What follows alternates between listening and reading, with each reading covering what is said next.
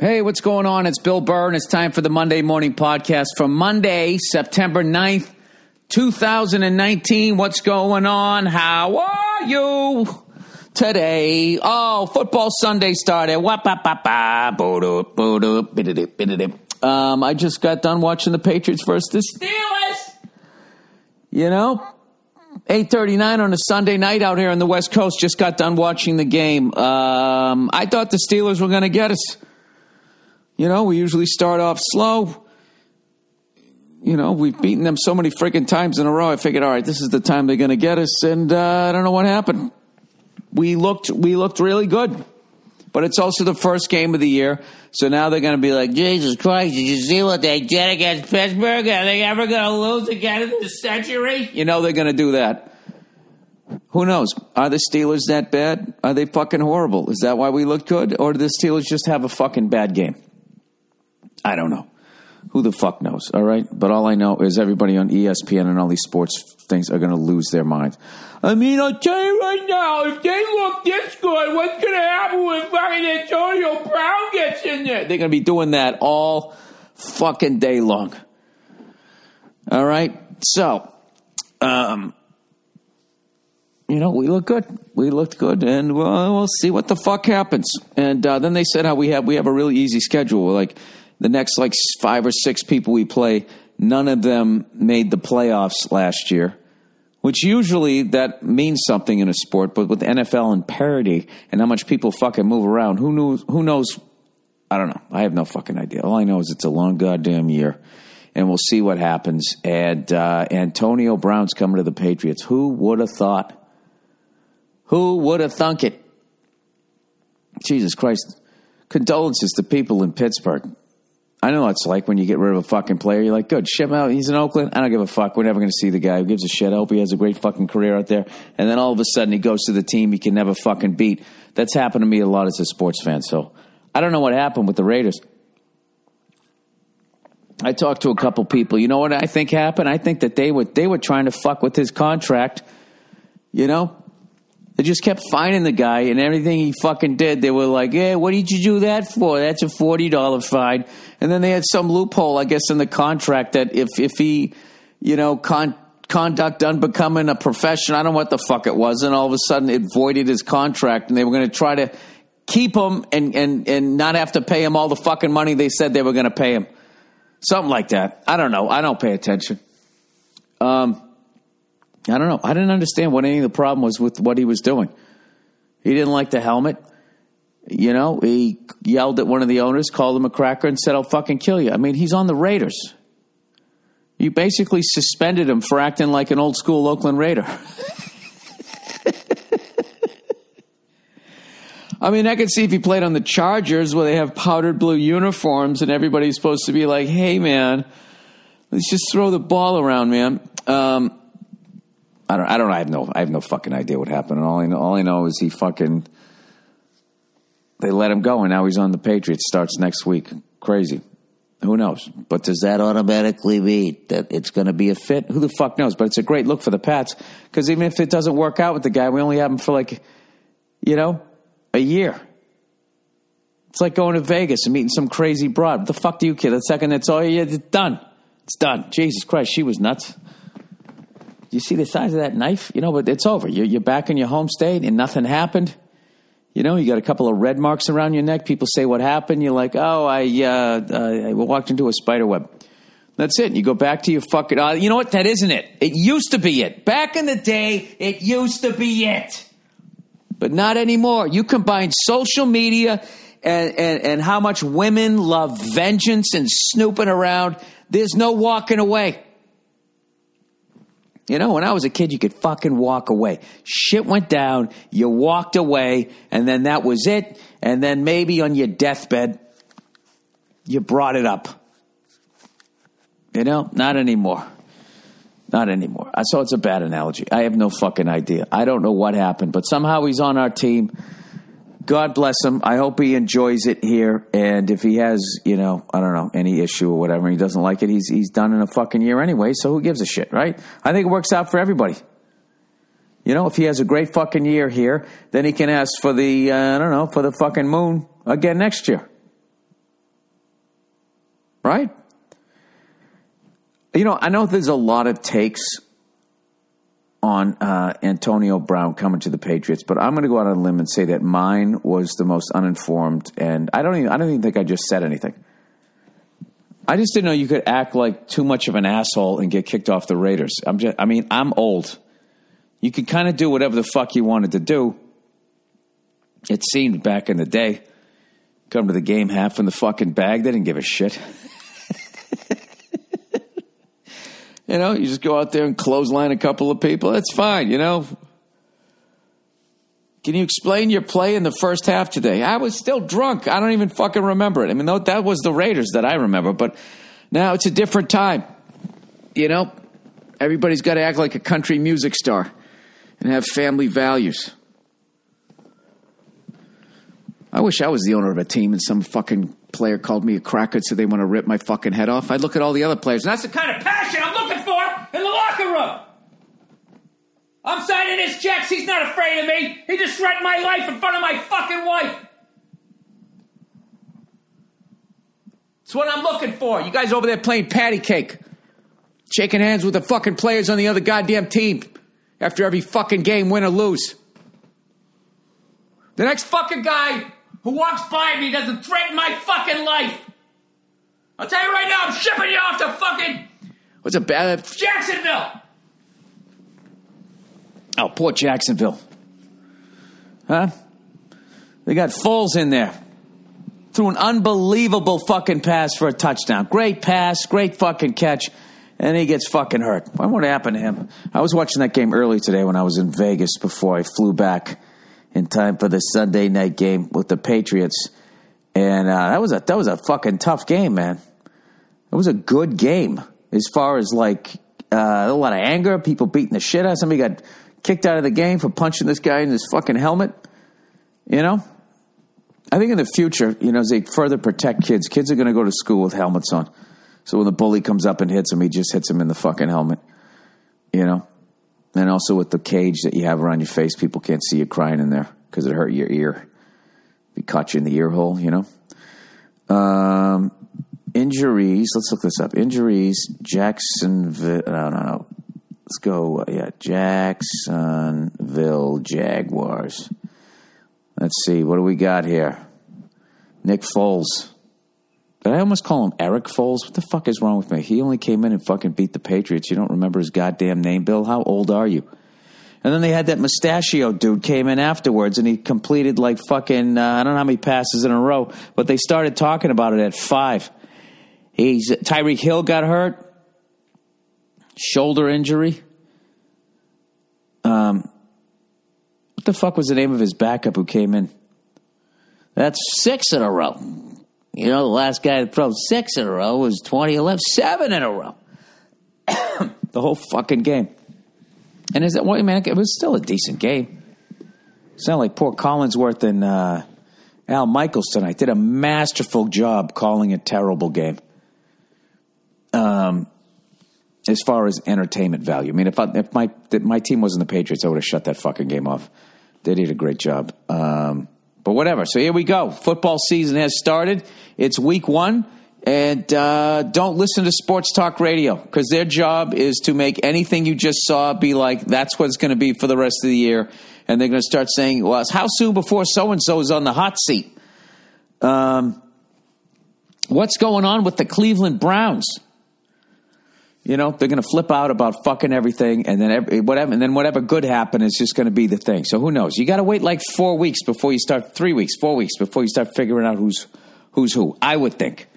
I have no idea. I'm just happy my team won. And I had a great weekend. I want to thank everybody who came out in Las Vegas, came out to my show at the Cosmopolitan. I had a great time.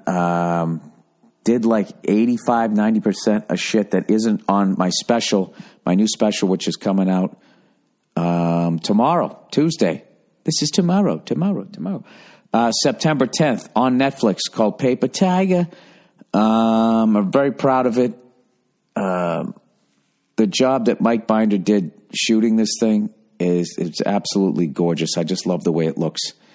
And hopefully people like the material. But if you don't like the material, just hit mute and still watch the job that the great Mike Binder did. So anyway, we went out and had a bunch of friends show up to the show. I worked with a buddy of mine, Rick D'Elia, that I started out with way back in the day. Started out together in Boston, and the great Dean Del Rey. Everybody fucking killed. The crowd was awesome, and so thank you guys so much for that. And then I stuck around for an extra day, and that night we smoked some cigars, and then afterward I smoked a second one like an idiot, but I had to. Because Bobby Kelly was in town, and me, him, and Rick D'Elia, I don't know, last time we all three of us hung out. We went back, I had a little balcony on my room, little porch area, and we just sat there just fucking laughing our asses off, talking about all of these fucking horrible gigs. All of these horrible gigs that we did. Just one after another. We sat for like 3 hours and just taking turns. And I thought I had heard all of Bobby and Rick's stories, just because I've known them for so long. And they told me a couple. Like Bobby told one. I'm not going to tell the story because I don't want to. It's his story to tell. But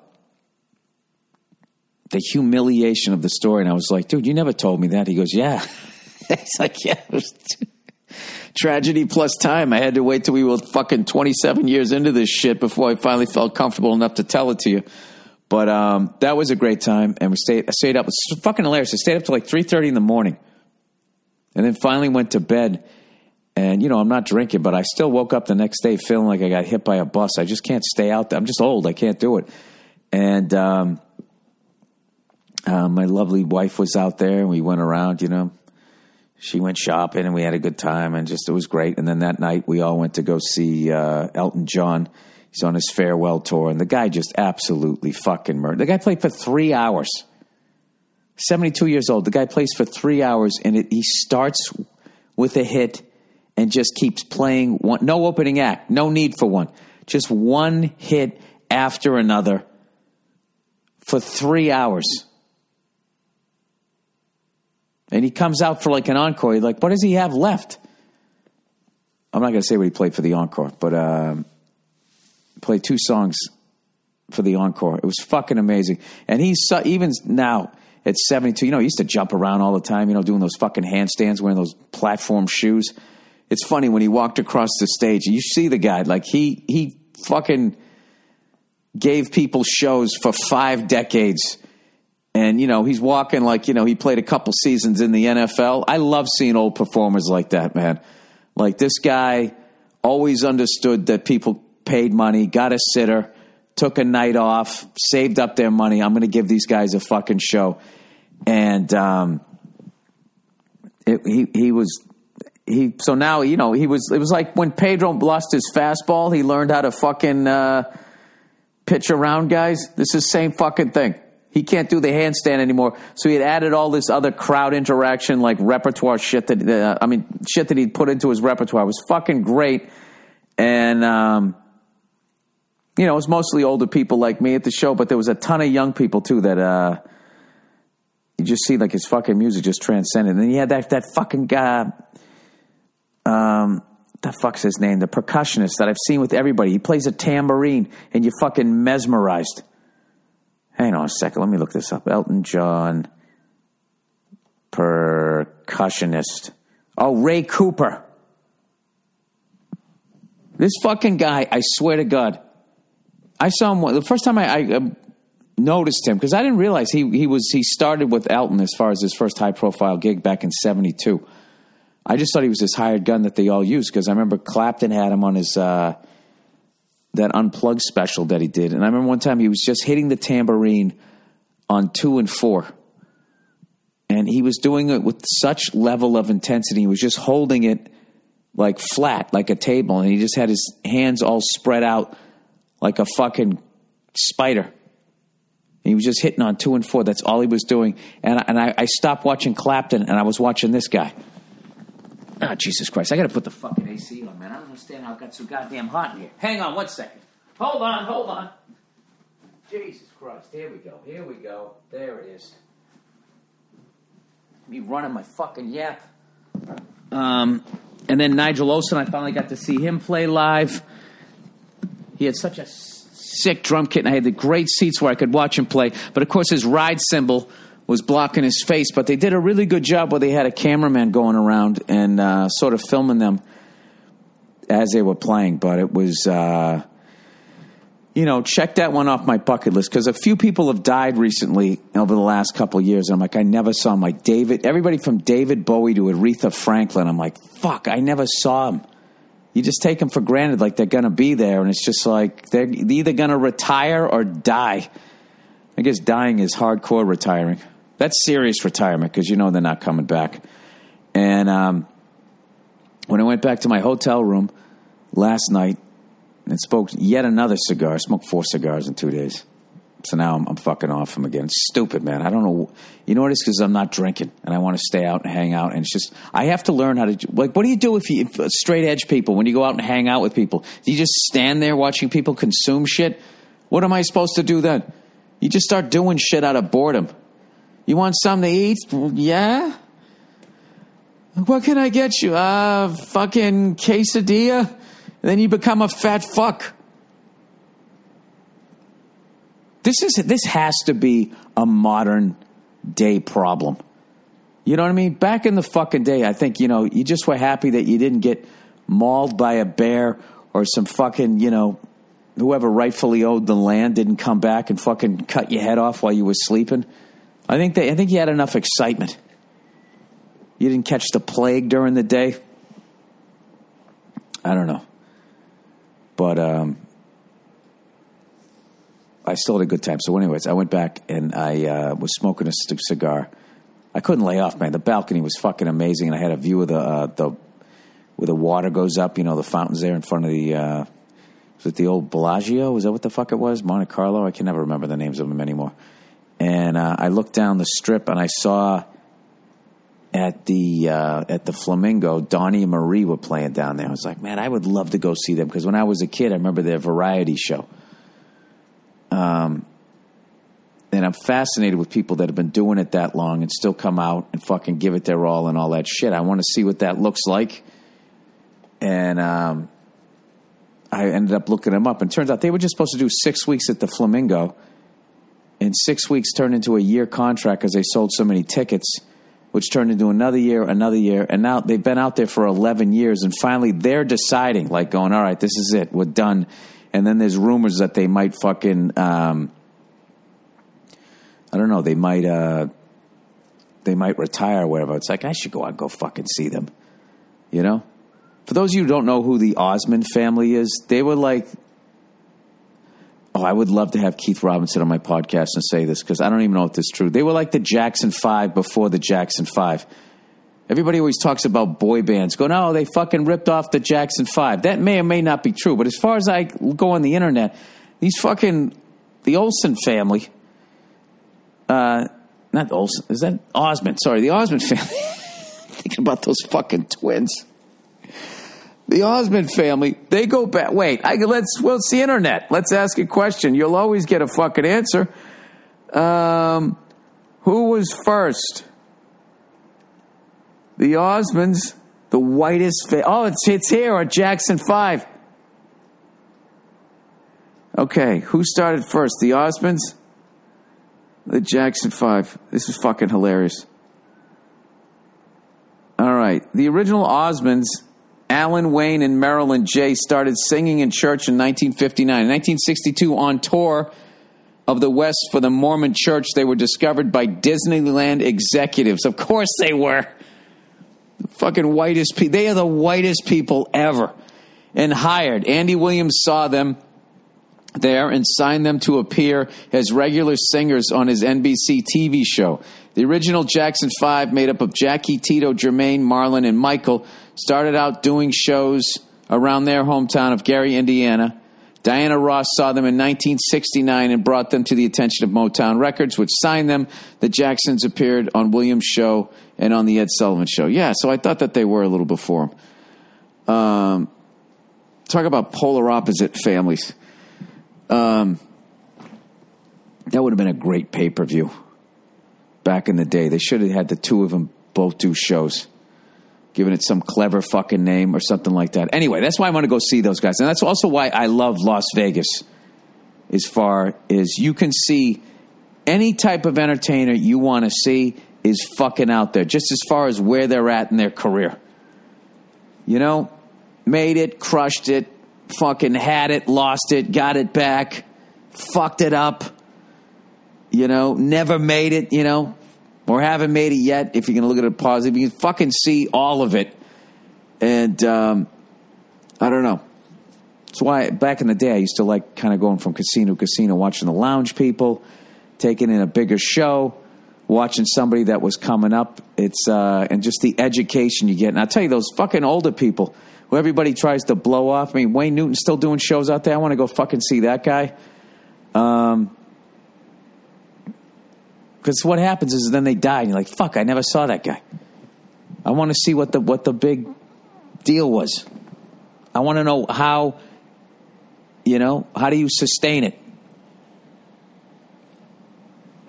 How do you keep it going? How do you be like the fucking Tom Brady who just keeps going? Did you see those before and after pictures they showed tonight on the old television there? Tom Brady, he's in better shape now than he was back then. It makes no sense. I think he just sat around fucking eating Cheetos in his dorm room, and then they took a picture of him. He had no sun, nothing. Pasty as me. Or maybe it was baby fat. He was so goddamn young. But anyway, let's get to something else here on the podcast. What else can I talk about here? Jesus Christ, there are 20 minutes. You know, sometimes the fucking podcast, it just flies by. Absolutely flies by. So, by the way, I have to keep reminding you guys, because this is, you know, going to be an hour-long podcast here. Please watch my fucking special, for the love of God, so I can continue living the dream. I did say that to Nia before I went downstairs. Did my show at Vegas. I was like, you believe, you know, do you believe that? I can't fucking believe this. I get to do this for a fucking living again this year. This is awesome. So thank you guys for coming out. And I got some brand spanking new dick and shit jokes for you when you show up after you watch my special. All right? Final score, Patriots-Steelers, 33-3. In defense of Ben Roethlisberger, who I thought he looked fine, the Steelers dropped a bunch of fucking passes. A bunch of passes. They brought up an interesting stat, too, during the game. Washington Redskins, there was 2 strike years in the 80s, and the Redskins won the Super Bowl both strike years. And I guess Joe Gibbs, sort of embraced this. When they had the scab players, he embraced it, and Bill Parcells fucking hated it, and then they ended up winning the Super Bowl. It's just kind of interesting as far as like his attitude versus Parcells, how they alluded to it. And it was also interesting that Washington was never accused of cheating or having an asterisk next to their Super Bowl titles because they were both won during strike years. Because as a Patriot fan, I can guarantee you, if we ever won a Super Bowl during a strike year, there'd be some other fucking accusation against us. Because there's a lot of cunts out there, right? A lot of fucking whiny people out there when it comes to shit like that. I should talk. My whole podcast is nothing but bitching. You know, it'd be great at doing his own podcast, because if you can just complain about shit for an hour, you can really make it entertaining. You know who would be great hosting his own podcast? Lewis fucking Hamilton. Jesus fucking Christ. When was the last time that guy lost a fucking race and he doesn't bitch, moan, and complain? I literally missed the fucking race, and then I'm trying to see who won.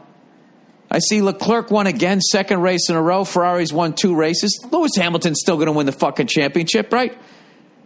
But all the headlines were about was Hamilton's reaction to fucking something. Leclerc forced him wide or some shit. Oh, I'm going to have a talk with them. Why are you fucking talking to him? Talk to the goddamn stewards, or whatever the fuck you call the people that run the race. That dude is such a fucking baby. He's an unbelievable driver. He's the fucking one of the greatest of all time. Absolutely, abso-fucking-lutely. But he is such a fucking whiner. Jesus, fucking just take it. You're still on the podium. Your team's got the most money. You got the best car. You're the best driver. You're going to be fine.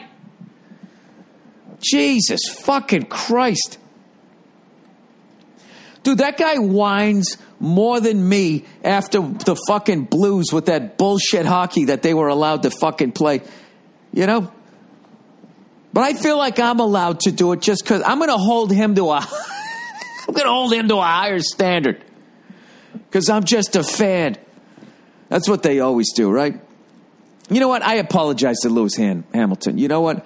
I should say, you know what? We should both hang out because you're just as fucking whiny as I am. Every fucking time. He's on the radio whining. He's literally whining during the race. And then the fucking, who's him? The fucking announcers start talking about, who gives a fuck? I know he's not happy. Treat him like a fucking hot chick. You know who's fucking annoying? You know, annoying hot chicks? It's fucking, I was flipping back and forth because I saw what a great match the final was at the U.S. Open. As you can tell, people, I don't read books. All it is just sports, and then I have an emotional reaction to them, like it actually matters. I get more worked up about what the fuck happened in sports than how polluted our oceans are. I mean, what the fuck is wrong with me? I can guarantee you something that never happens. No scientist is listening to this fucking thing. Unless he's doing a study on dumb people getting mad at shit that doesn't matter. Anyway, I'm watching the U.S. Open. I missed the whole goddamn thing, but I watched some of the, Nadal's, the match he won before he made it to the finals. And I really enjoyed, just tennis. It's so funny. People look at it like it's just this, non-contact light sport. It's fucking brutal. You're just fucking running around when you play on the hard court, just being out there at their fucking age, just running side to side for hour after. They play almost a 5-hour fucking match. Hey, for fucking 5 hours. So anyway, Nadal, I was just looking at the score. He won a tiebreak to win the first set, which usually crushes the opponent, right? So he ended up winning the next set, I think 6-3 maybe, or 6-4. And then the third set, this up-and-coming dude, like Medvedberg or some shit, he wins a tiebreak to win his first set and the third set. And then he beats Nadal like 6-4 in the fourth set. Now they're going to a tiebreak, right? So I'm like, I got to watch this because if this kid's doing this, just out of the psychological advantage that Nadal had after he won that first one and who he is and how many times he's been there and this new kid that he dug down and forced it to to the fifth set. I was like, I had to watch it. So I was flipping back and forth because the Patriots-Steelers had started. And I'll tell you, what's fucking annoying is I don't understand. How many times can they cut to their pouty-faced girlfriends in the fucking crowd? I kind of get going to the coach, but the coach isn't allowed to coach. So then I just get to sit there watching him. I guess the game is when you look at the coach to figure out how he really is coaching. You can't tell me, a fucking quarterback comes up to the line of scrimmage, called a certain play, and then he recognizes some fucking defense. And he always he just looks at this fucking wide receiver who's been playing with him for a couple of years, and they already know what's going to happen. You can't tell me the coach doesn't know how to do that. I mean, you can tell me that, but I'm not going to agree with it. Even though I don't know shit about the sport. But they're always cutting their pouty-faced, beautiful girlfriends. We're sitting there with their stupid, intense look in their face. Oh, my God, if he loses this point, he won't be able to afford to buy me as nice a pair of shoes. Why are you showing this girlfriend? I don't give a fuck. Anyways, congratulations to is it Rafael or Rafael? Rafael Nadal winning again. Nadal wins championship number, 19?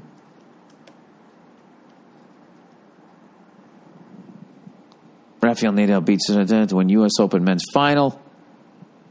His 19th Grand Slam. I heard Serena got swept. But she's already the greatest of all time, like 23 or 24. So, all right, with that, let's... and my apologies, too, before you send in your fucking complaints to any pouty-faced fucking girlfriend out there if they cut to you during a barbecue this weekend and you felt triggered by the fact that I would say that. All right, I got to drop this in. I forgot to read this during the podcast. The final part of the 5 cities is up on YouTube. Shot by the great Andrew Themelis. Thanks to everyone who's been watching it and liking it and all that stuff. It's my European tour from earlier this year as I was getting prepared to do my stand-up special that is coming out tomorrow on Netflix, in case I didn't mention it 5,000 times. So check it out on YouTube. All right, thank you. All right, here we go. Hymns. It wasn't us, it was hymns. 66% of men start to lose their hair by age 35. Well, you're looking at one of them. Once you've noticed your hair thinning, it can be too late. You know, I find this copy really offensive, okay? I know what I look like. I don't need it to be thrown in my face. I'm just going to fucking sell my soul here and continue to read this. Where the fuck was Hims when I was 35, you fucking assholes? All right, is that hairline slowly starting to move backwards? Any bald spots yet? The best way to prevent more hair loss is to do something about it while you still have some. It's time to get a handle on those precious locks. You know what sucks is if you start balding and you're a professional tennis player. Because as the match moves on, the sweatier you get, the more people see how bald you're going. I ask you, do you want a bald spot to pop up on your hairline or your hairline to recede? Or do you want to do something about it first? For Hims.com, a one-stop shop for hair loss, skincare, sexual wellness for men. This is how confident they are with how much they're going to regrow your hair. They know it's a two-parter. No sense having a full head of hair if your dick doesn't work, right? Is it like a multivitamin? You take one thing and your hair starts to grow, and as your hair is growing, your dick starts standing up? You know, like the Good Guy Tag Team fucking championship. 3/4 of the way through the match when they start turning it around. Answer a few quick questions a doctor will review, and if they determine it's right for you, can prescribe you medication to treat hair loss that is shipped directly to your door. Get hair loss treatment everyone is talking about. Get the hair loss treatment everyone is talking about. Featured in GQ, Men's Health, Esquire, and Playboy, to name a few. Order now. My listeners, get started with the Hims Complete Hair Kit for just $5 today, right now, while supplies last, and subject to doctor's approval. Whether or not you can spend $5. See the website for full details and safety information. This could cost hundreds if you went to the doctor or a pharmacy somewhere else. Go to forhims.com/Burr. That's FORHIMS.com/Burr, BURR, forhims.com/Burr. Here's another one I don't understand. Why, when you watch a University of Texas football game, and I was watching the LSU Tiger, we finally got a fucking quarterback. Last year was not a fluke, and they're playing an up-tempo offense. I watched the first 3 quarters before I went downstairs to do my show, and I had no idea that... Texas played the Aggies. Who the fuck did we play? I can't even remember. I watched so much fucking sports. Jesus Christ, Bill. No, I thought we played... Did we play Texas? No, we didn't. I don't remember who LSU played, and I don't remember who Texas played, and I watched both fucking games. LSU versus... Oh, it was Texas. That was the same fucking game. You know what it was? Because I was downstairs at the sports book, and I was sitting there on the edge of my seat going like, is Michigan really going to lose to fucking Army? Is this really going to fucking happen? Jesus Christ. And then I was like guilty. I was like, I was rooting for Michigan, but I was like, am I not supporting the troops? Does that mean I'm siding with the evildoers? It was a very, very confusing time.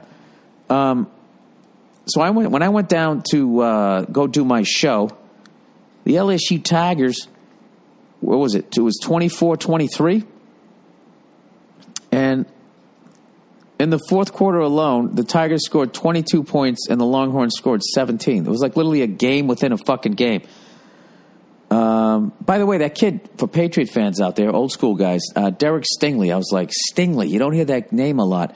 He is the grandson of the great Darryl Stingley that played for the New England Patriots. I thought that was pretty cool. And his dad, Derek Stingley Sr., played baseball and was, I think, drafted by the Phillies. I think that's what I read.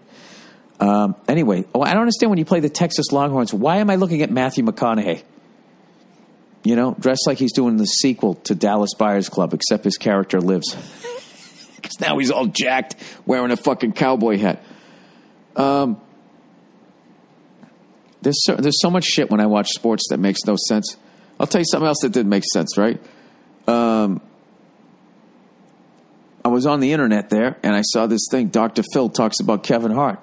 You know, I love Kev, right? So I click on it, and he's standing in front of this old fucking, I don't know, 56, 57 Chevy Bel Air, and he's talking about Kevin Hart. So I'm like, well, fuck, maybe they have an update. And the fucking clip was on TMZ. He's like, he starts it off. He's like, I don't know Kevin Hart, but I've heard, you know, from everybody he's just a wonderful person. And I have an old car that also doesn't have a 5-point harness. He doesn't even know him, and he's fucking. I don't even know what it. I didn't even get it. I don't know Kevin Hart, but I have money and an old car that I wanted to show everybody. It's like, you're not a doctor. I don't even think you're a fucking. He's like a game show host for crazy people. I saw a comedian do something like that one time. A comic died, and a comic who didn't know the comic went up and did the benefit because there was a lot of industry there trying to make like a career move, and went on stage going, you know, I never met so-and-so, but I heard he was just like, well, what the fuck are you doing up there? I don't know Kevin Hart. Fucking idiot. And as you can see on my car, you can't put a 5-point harness on it because it's a convertible. Ladies, I have a lot of money. I may be bald, but I have a big dick. I was waiting for him to start going to that level, talking about himself. That's why I have a convertible.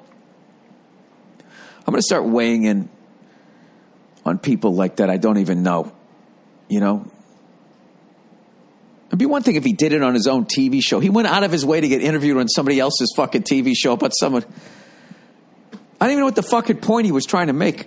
I mean, granted, I watched like the first fucking 8 seconds. Once he said, I don't know the guy, I'm like, why are you in your driveway outside your mansion leaning up against a shiny old car? As you can see, this wasn't the car in the accident. This is my car. It's a convertible. I don't know anybody over at Chevrolet. Sorry. Simply Safe, everybody. I don't know the name of anybody at Simply Safe, but it's something that I would like to feel. On an average, a burglary happens once every 23 seconds in the U.S. When a home security system is triggered, a lot of the time police assume it's a false alarm and the call goes to the bottom of the list. But with Simply Safe Home Security, but not with Simply Safe Home Security. Sorry. Simply Safe has video verification technology which helps police get on the scene up to 3.5 minutes faster. Simply Safe can visually confirm that a break-in is happening, giving police precise information about when an intruder is in a home. Sorry, I got the hiccups. And whether they're armed.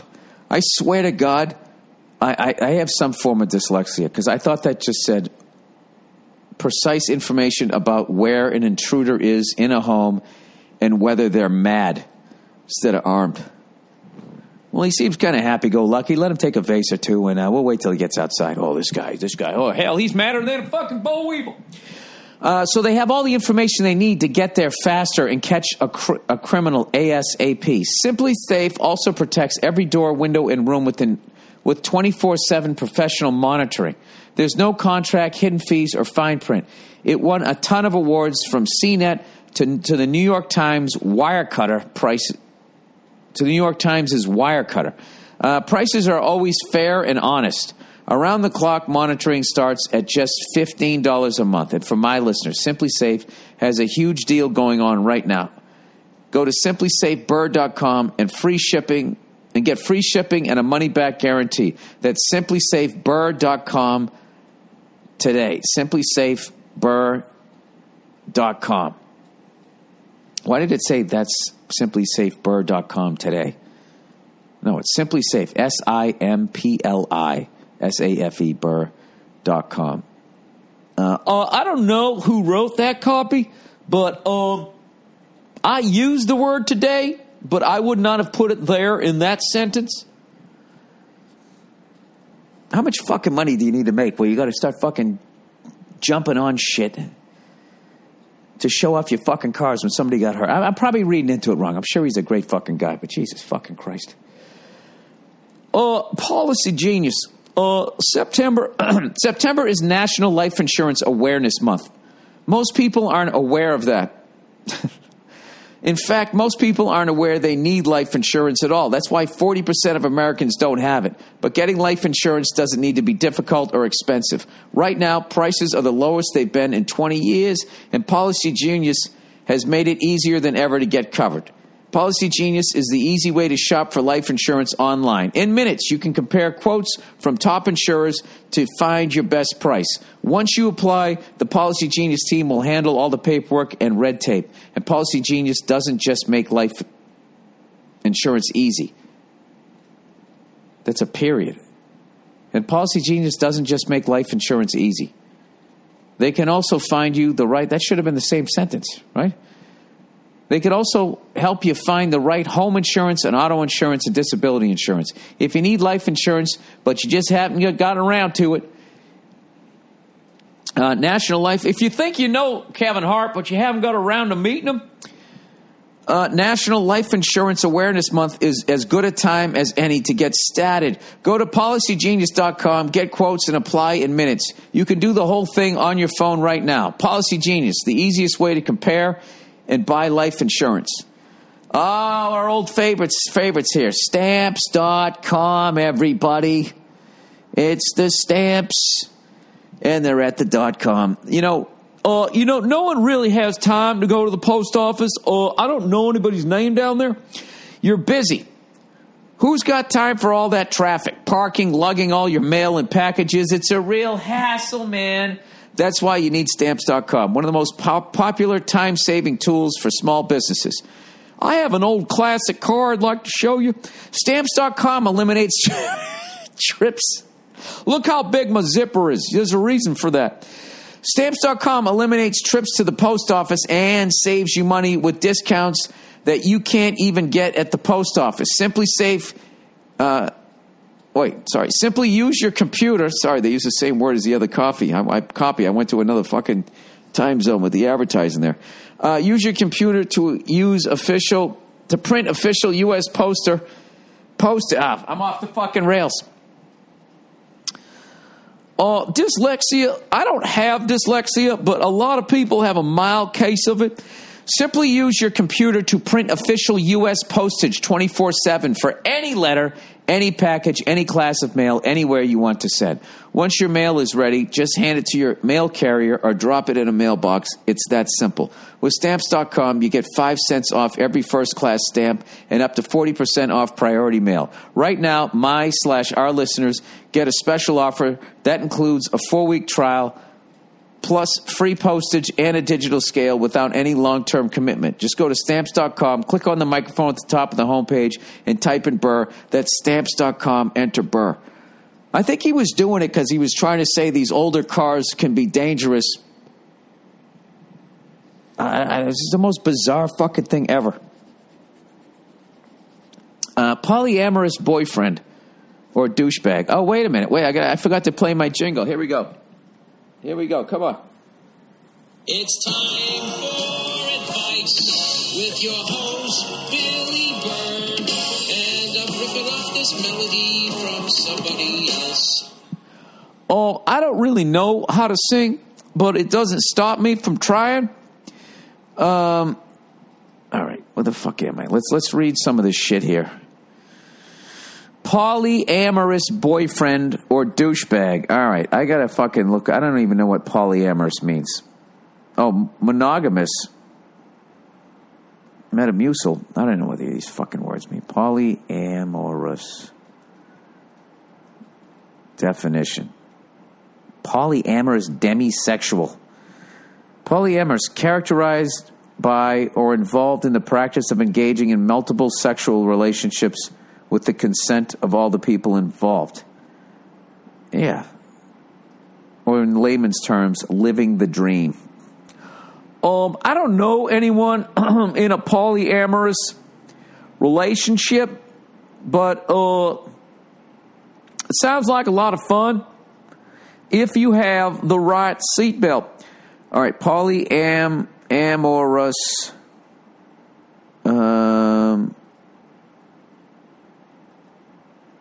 What is a demisexual? Somebody wants to bang Demi Moore. Sex positive demisexual. Demisexual. Are demisexuals polyamorous? Dude, this is fucking amazing. You know, I was a kid. It was gay and straight. That's it. That was it. Who knew? There was all these different shades, and now they all have fucking names. You know, and it's just going to keep going.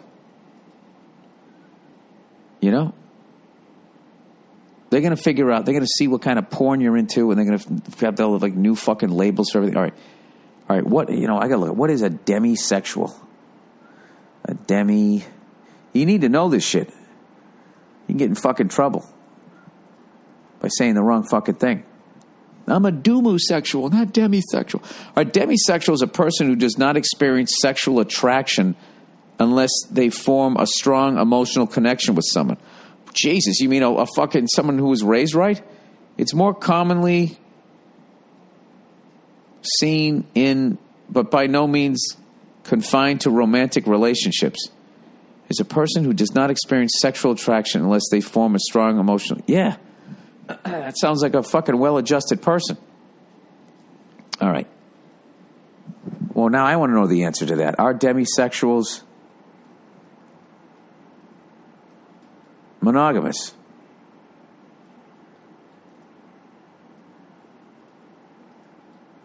Oh my God, there's gray asexual? What the fuck is that? Is that like when you're almost dead and you don't even, not only do you don't want to fuck anybody, you don't want to live anymore? Your fucking skin's all gray? I know it's not that little. Gray asexual. Gray asexual, spelt Graya sexual, is a sexual orientation on the asexual spectrum. Can you imagine the fucking work asexual people must get done? Provided they're not jerking off all day.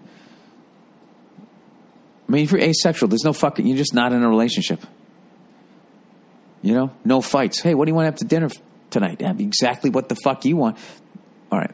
Is a sexual orientation on the asexual spectrum. Gray asexuals may experience sexual attraction, but very infrequently. That's crazy. That's like, you ever see like animals, they like fuck one time a year. They're wired like that. Some gray asexual people may only feel a sexual attraction once or twice in their life. What's happening? Oh my God! And then they've never given a fuck. Then is there anything here that gray asexuals opening lines? Hey, I got to tell you, I really find you attractive. No, you don't understand. I haven't found any. My dick has not gone up in fucking 3 decades. All right, that's like 6 presidents. Some gray asexual people may only find it once and twice in their life. Others may experience it more frequently, but still not as frequently as most allosexual people.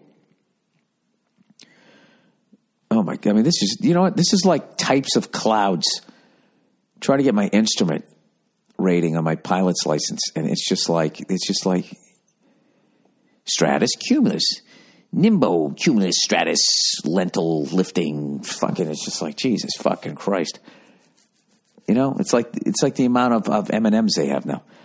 Or allosexuals or alloromantic is the opposite of asexual. In other words, someone who experiences sexual or romantic attraction. The term is not. Does that mean they fuck a lot of people? The term was created by the aspec community as a way to describe those who are not asexual and / are not Aromantic. Well, what the fuck is aromantic? Jesus Christ. Where am I on the internet right now? Now I read so many definitions. I don't know what anything is. What am I talking about here? Polyamorous. Yeah, back to the thing. Polyamorous boyfriend or douchebag? Oh, I can already answer this. Well, it depends if you're fucking banging a bunch of guys and if he's out there banging a bunch of women. All right. Lady, dear Bill, I have a predicament that I'm in, and I need your hilarious and brutal honesty. Oh, you know why? You know why? Come on, play. Fuck, I tried to cue it up. Come on. Why I want to play? Yeah. That's me.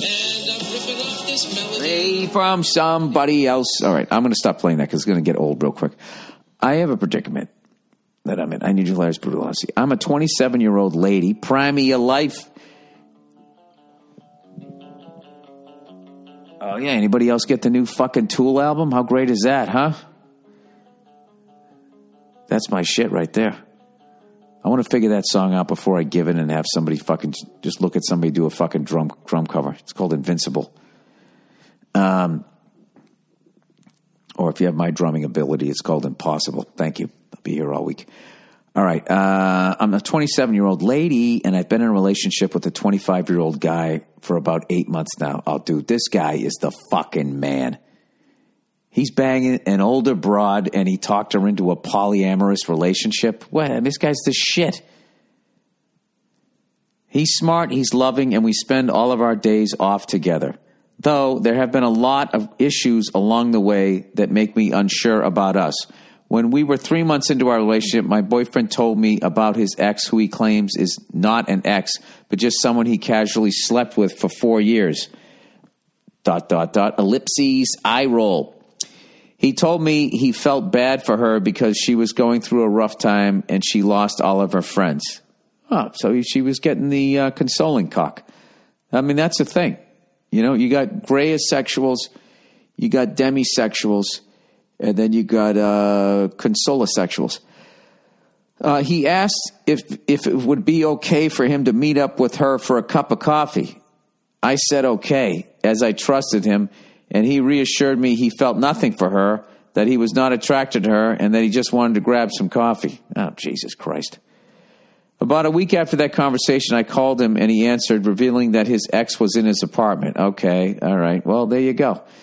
Now, what you should have done was gone out and get some hot coffee and fucking thrown it in his face. And the both of them were having beers. After I quickly ended the conversation, he immediately texted me asking if he could fuck her or come on her tits. No joke. I answered him, ended the relationship, and stated that we both clearly wanted different things. LOL. Hey, well, you know one thing about this guy, he's fucking honest. Well, I guess he didn't say that she was coming over. He immediately sent her home, he says, and he came over. He was upset and explained. He was upset. Is this real? Are you fucking with me? He was upset and explained that he thought we were in a polyamorous relationship. No, we didn't. No, we didn't. This is the way he does this shit. This is what I think the kids call gaslighting.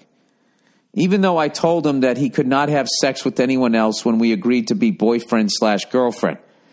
There was only one conversation about polyamory in which he did say he wanted to be in a polyamorous relationship. But I responded to this by asking him what polyamory even was, and he said that it meant that maybe we could have a threesome. I answered maybe someday. Yeah, so this guy's a lying piece of shit. But I wasn't ready for that. He was okay with that, never mentioned that we could fuck whoever we wanted, when we wanted. After much fighting, we end up working through it. He admitted that he was in love with me. Oh, bullshit. He's keeping you in his stable. Fuck this guy. And that polyamory was not important to him at all. Bullshit. I don't know this guy, but I would break up with him. That he would rather be with me than with all the ladies in the world. Oh, bullshit. I'm sure he said that to that chick he was having fucking beers with.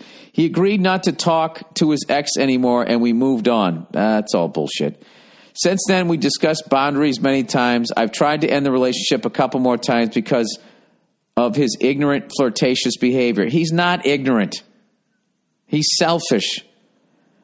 Found out he went out for a drink with a girl from class he's attracted to, and found out he's been texting her, though not sexually. Yeah, oh, Jesus Christ. How many more red flags do you need? Most recently, I tried to break up with him after he told me he was texting his ex again. Yeah, I called that fucking 2 paragraphs ago. Every time we fight, I try to end it. He writes me long letters about how much he loves me and would do anything for me. He's full of shit. He's just saying whatever he needs to say to selfishly keep you in his life. It's going to feel fucking great. Tell this guy to go fuck himself. I don't even know this guy, and I hate this guy. He will blame his behavior on his terrible relationship with his mother and his father. He'll do anything but take responsibility for it. He blames his father, who is a womanizer. He begs me to give him time and to tell him what is and isn't okay. Yeah, because he doesn't get it. Well, this is what you should do. You should invite him over one time as you're riding the dick of somebody else and be like, you see this? This isn't okay. You see what you're feeling right now? That's how that's how you were making me feel. He literally wrote out a relationship agreement. My friends don't like him and think he's controlling / disrespectful towards him. I've never met the guy and I don't like him. They say I'm way out of his league, and they are shocked that he acts the way he does. Oh, they say I'm way out of his league. Oh, okay. I know the answer seems obvious, but I'm deeply in love with him. Yeah, he's fucking the shit out of you is what's happening here. That's what it is. He's a good-looking guy, and this is how he gets away with it, right? That's what it is. I get it. I see. I was wondering why you would stay with this person. I get it now. All right, he's coming over there. You know, he's got the romantic novel hair. You know, he's packing about 8 inches. He knows what to do with it, and he keeps sucking you back in. Been telling myself he's just young and naive. I always believe him when he says he'll stop talking to other girls and that he has never cheated on me, as I can see how much he loves me, parentheses, as I've read through his text. Yeah, they probably copied and pasted from the other person he sent him to. Though it hasn't changed how much he looks at other girls, how much he loves strip clubs. Oh, good Lord. And how about cocaine? Can we throw that in there for the trifecta? And the fact that I have to even read through his texts. Please, Bill, am I just blind because I love, or does this relationship just need a lot of work and communication? Longtime fan and listener, best wishes to you, Nia, and your lovely daughter. And, of course, go fuck yourself. Yeah, Jesus Christ. You know what? I bet as I read this out loud, you know, I think you know what you need to do. Yeah, fuck this guy. And fuck this guy. And this guy is going to hurt a lot of people. And the longer you're with him, the more he's going to hurt you. Get the fuck out. That's it. All right? That's it. What I would do. All right. Boyfriend's hot ex. Help. Dear Bill and Nia. I got to have her on here more time. Once we had the kid, it's hard because, you know, she's got to make sure she's all right as I run out and go do the podcast. I'll have to figure a way out around this. All right. I'm a huge fan. What, do I get a fucking babysitter to have her on my podcast? I'm a huge fan of the podcast. Thank you. Thank you for delivering uncunty, blunt advice. All right. Well, you guys also know that. I don't know if I ever took a psychology class. I've been with my boyfriend for 3 years now. I love him to death. We lived together, bought a car together. Why? Why would you buy a car together? Don't do shit like that unless you're married. And plan vacations every 6 months.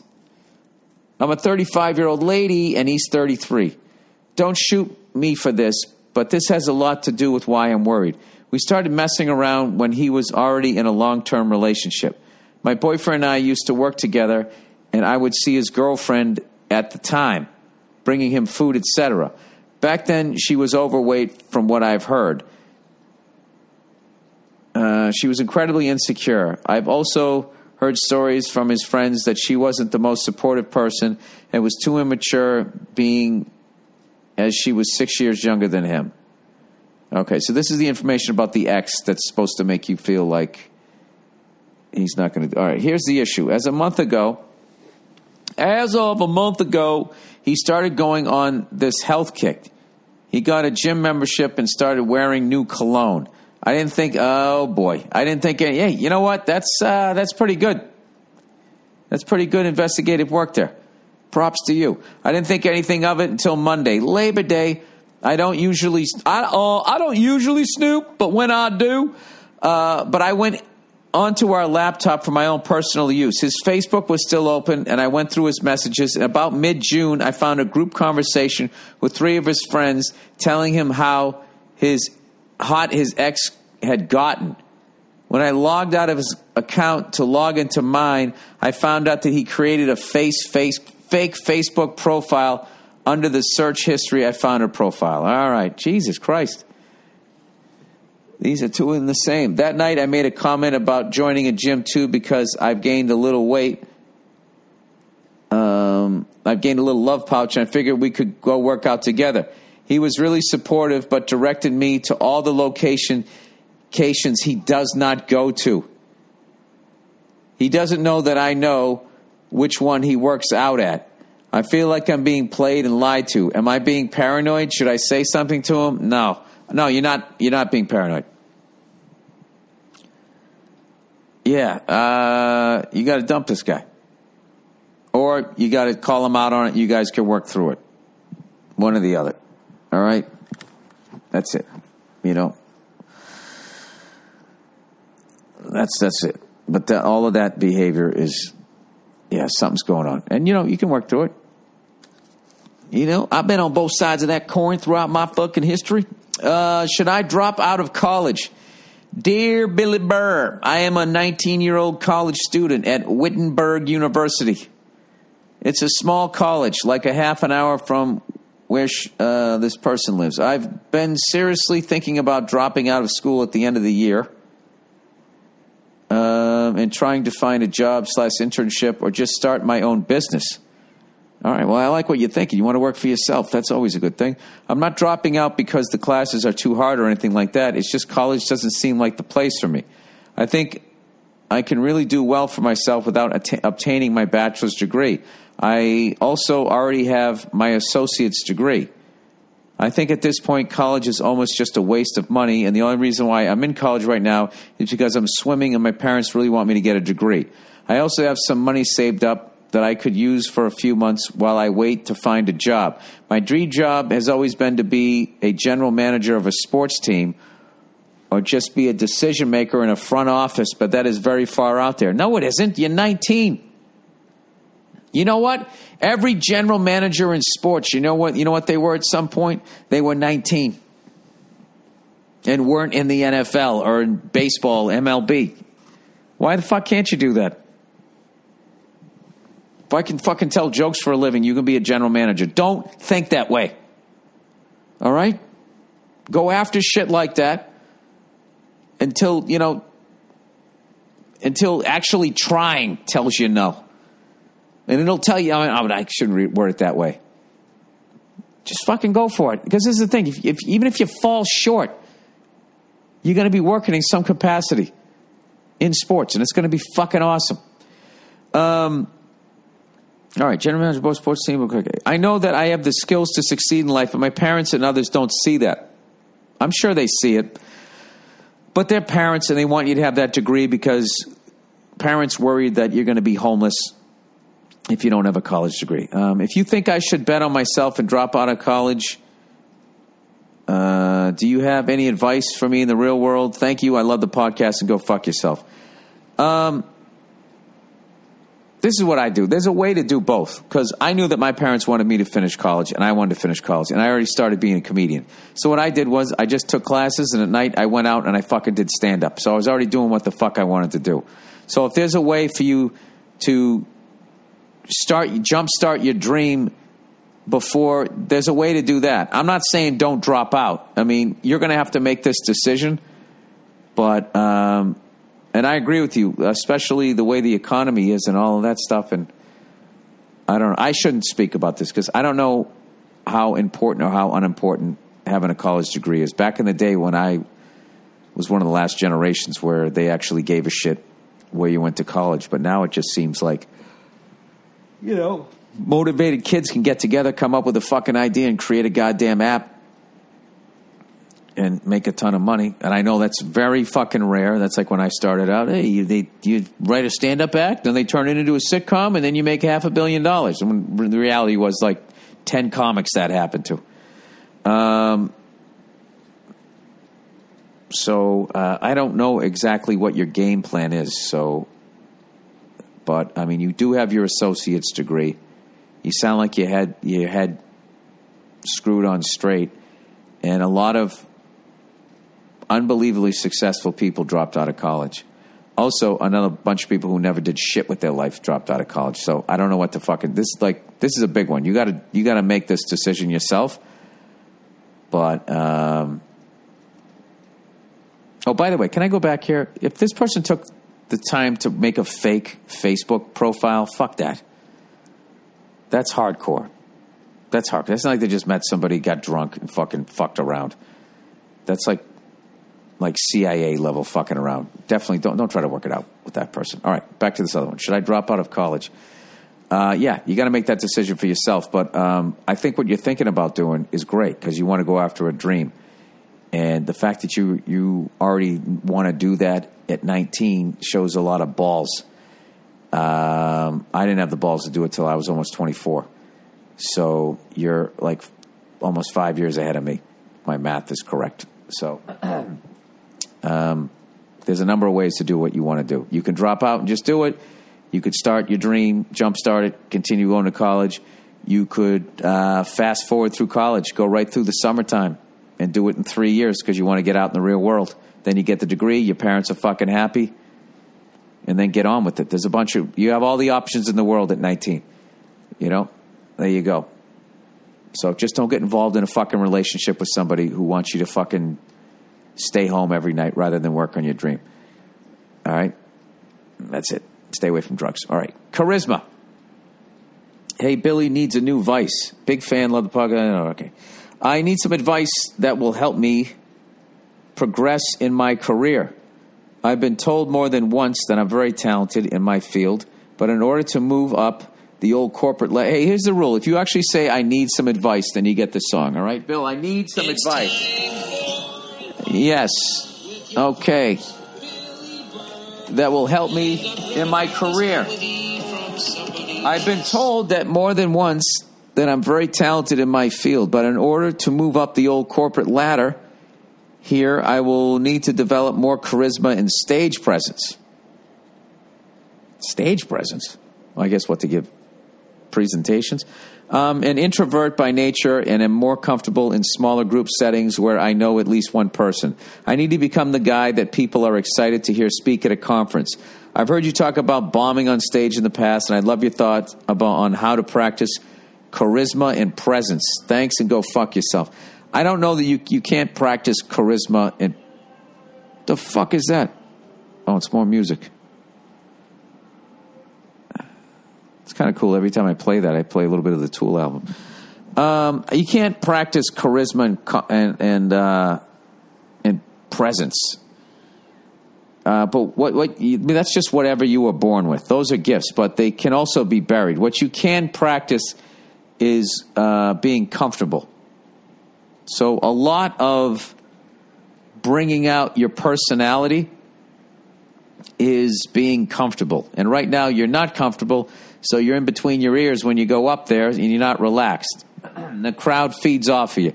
If you're up there and you're nervous, you're going to make them nervous or uncomfortable or not want to listen to what you're saying. So what I would do is, the only thing I'd say is what I did was when I was in college, any opportunity to get up in front of the class, to do a presentation, to do a little performance, anything I could do to get up there. And each time I got more and more confident. It's really not that big a deal. It's just a weird experience. It's just a different experience, learning to speak in front of a group is no different than learning how to fucking skate or fucking hit a ball or something like that. You just have to do it. Play a guitar, learn. You just got to go down and fucking play every night, and one day you know how to play a guitar. Just keep getting up in front of people and make little goals. If you're introverted, that's what you need. You need tiny goals that will be positive. Like the first goal should just be, I'm getting up in front of somebody this week. I'm getting up in front of a group of people this week. Don't have any sort of pressure on how well you have to do. All you got to do is get up. And the second you get up, then boom. That's a positive. I remember when I used to do stand-up shows in rooms that I was afraid of. You know, especially when I was doing those uptown shows, when I would be like the only fucking white guy in the room, I would be like, Jesus Christ, and sometimes I would chicken out, and then I would go home and I would feel terrible that I chickened out, and then I would just be, and then the next week I remember I went back down there, and I was thinking about, you know, running home again, and then I was just like, all right, what's going to feel worse? Going up and bombing, but knowing you tried, or going home not trying and laying there and feeling like a fucking pussy. So, that's all it was. So when I started to do, anytime I did, you know, some sort of show in a fucked up environment, all it was about was having the balls to go up there when they called my name. And whatever happened, happened. I didn't beat myself up over the performance. At least I learned to not do that. So I'll give you that advice right out of the gate. I hope you use it, all right? And what's going to happen is the more you do it, the more comfortable you get, then your personality comes out. Your personality comes out, then there's your presence. There's who you are. And there's all different kinds of presence and charisma, from fucking super megawatt fucking movie star to nerd charisma. Self-deprecating, making fun of yourself, talking about how you're awkward or whatever like that. Although I'm not a big fan of saying that you're awkward when you're up there. Just be yourself. Get over it. Fucking man up, even if you're a nerd. Just be a fucking man. All right? Or a woman. Whatever you are. All right. Overrated, underrated. Overrated. Trying to get a spot close to the entrance of the grocery store. Oh, yeah. Fucking waste of time. All right, there. You spend more time looking for the spot than it would take to walk from the back of the lot. And most of the people can use a few extra steps on the old Fitbit there. Exactly. It's good for you. Underrated. Free samples at the grocery store. It's so hard to find nowadays that when I do, I have a dinner's worth. That's awesome. Yeah, I like that. Overrated. Day drinking. Fuck you. I love day drinking, or I did back in the day. This always sounds like such a fantastic idea on paper. Grab some buddies, some beers, and say fuck responsibility for a day, or even better, do it by yourself. But in reality, there's only two possibly equally shitty outcomes. Either you end up so shit-canned from hours of day boozing that you have the brilliant idea to say, hey, let's go to the bar. So now you're already wanged when you start the night boozing. Well, I'll commend you that. I mean, I usually start at the bar. That's how I used to do it. I would do it at the fucking bar, and then that was it. I'd just be laughing my balls off. Like, I can't believe I'm this drunk at fucking 12:30 in the afternoon. You're so wanged. When you start boozing, you black out at 6 p.m. and make an ass of yourself at some shitty drunk. Well, you're not supposed to drink the whole fucking night. I would just drink, and after 3-4 hours of it, I would be fucking shit-faced, and I would go home. My biggest problem was then I'd pass out, and I'd wake up at midnight, already have gotten 8 hours sleep, and it throws all my sleep off. Let me finish reading this person's here. You're not making an ass of yourself at some shitty drunk food diner at 8 p.m. and sleep on someone else's couch. Then you wake up in the morning with many missed calls and angry texts and have to piece together your life to figure out who you need to tuck your tail and apologize to. Or the second outcome, you act responsible and quit drinking before evening rolls around, but then have to live with sobering up while awake, getting hungover before bedtime, and end up sweating through your sheets and sleeping with a headache. Well, I mean, that kind of happens if you go to a football game during the day, right? No, when you day drinking is for pros. I go in there. You go in by yourself. You sit down, you order the drink, and then the bartender knows he's here at this time. This is his drink. And then all you do, he just walks by. You don't have to say anything. You just tap your glass or just point. And then that's it. And he just fucking keeps serving you. Bang, bang, bang, bang, bang, bang, bang. Just like that, like Mr. fucking Blonde. And then you go home. And you go to sleep. You don't do it all the time. But you know what? I get it. It's overrated. So I wouldn't do it. If you don't like it, then don't do it. That's what I say. If you don't like it, don't fucking do it. I don't know who does podcasts. I don't know what it is. All right, that's it. You know what? I actually heard from a friend of mine who actually went in. I'm not even going to talk about it. I'm not going to talk about it. But everything's good. Everything's fine. All right, that's it. Okay, that's the podcast, everybody. Go fuck yourselves. I will check in on you on Thursday. And by the way, who's the Monday night game? I'm going to be doing a bunch of fucking media, too, this week. All right, I'll be on the Joe Rogan podcast. I'll be on Tom Papa and Fortune Femster's podcast. I got, what else? Theo Vaughn maybe next week. I know I had to move that one. Jimmy Kimmel Show and a bunch of other places. And then eventually I'll do a week of press in New York City. I can't fucking thank you guys enough for all the times that you've watched my specials. I hope you watch this one again because that's why I get to live my dream. So thank you so much. I'm so proud of this special, and I'm so thankful that I somehow I got to thank Conan O'Brien for putting me on his show to do a panel. That's how Mike Binder saw me the first time. That's how I ended up in one of his movies, and that's how, in the end, he ended up fucking. No, wait. His friend Clay told him that I was on the Conan show. That's what it is. I got too many people to fucking thank here, and now he shot my special and it looks unfucking believable. And I only hope my material doesn't fuck him out of the whatever award he should be getting for how he shot this fucking thing, because it's absolutely gorgeous. All right, that's it. Go fuck yourselves. I'll check in on you on Thursday.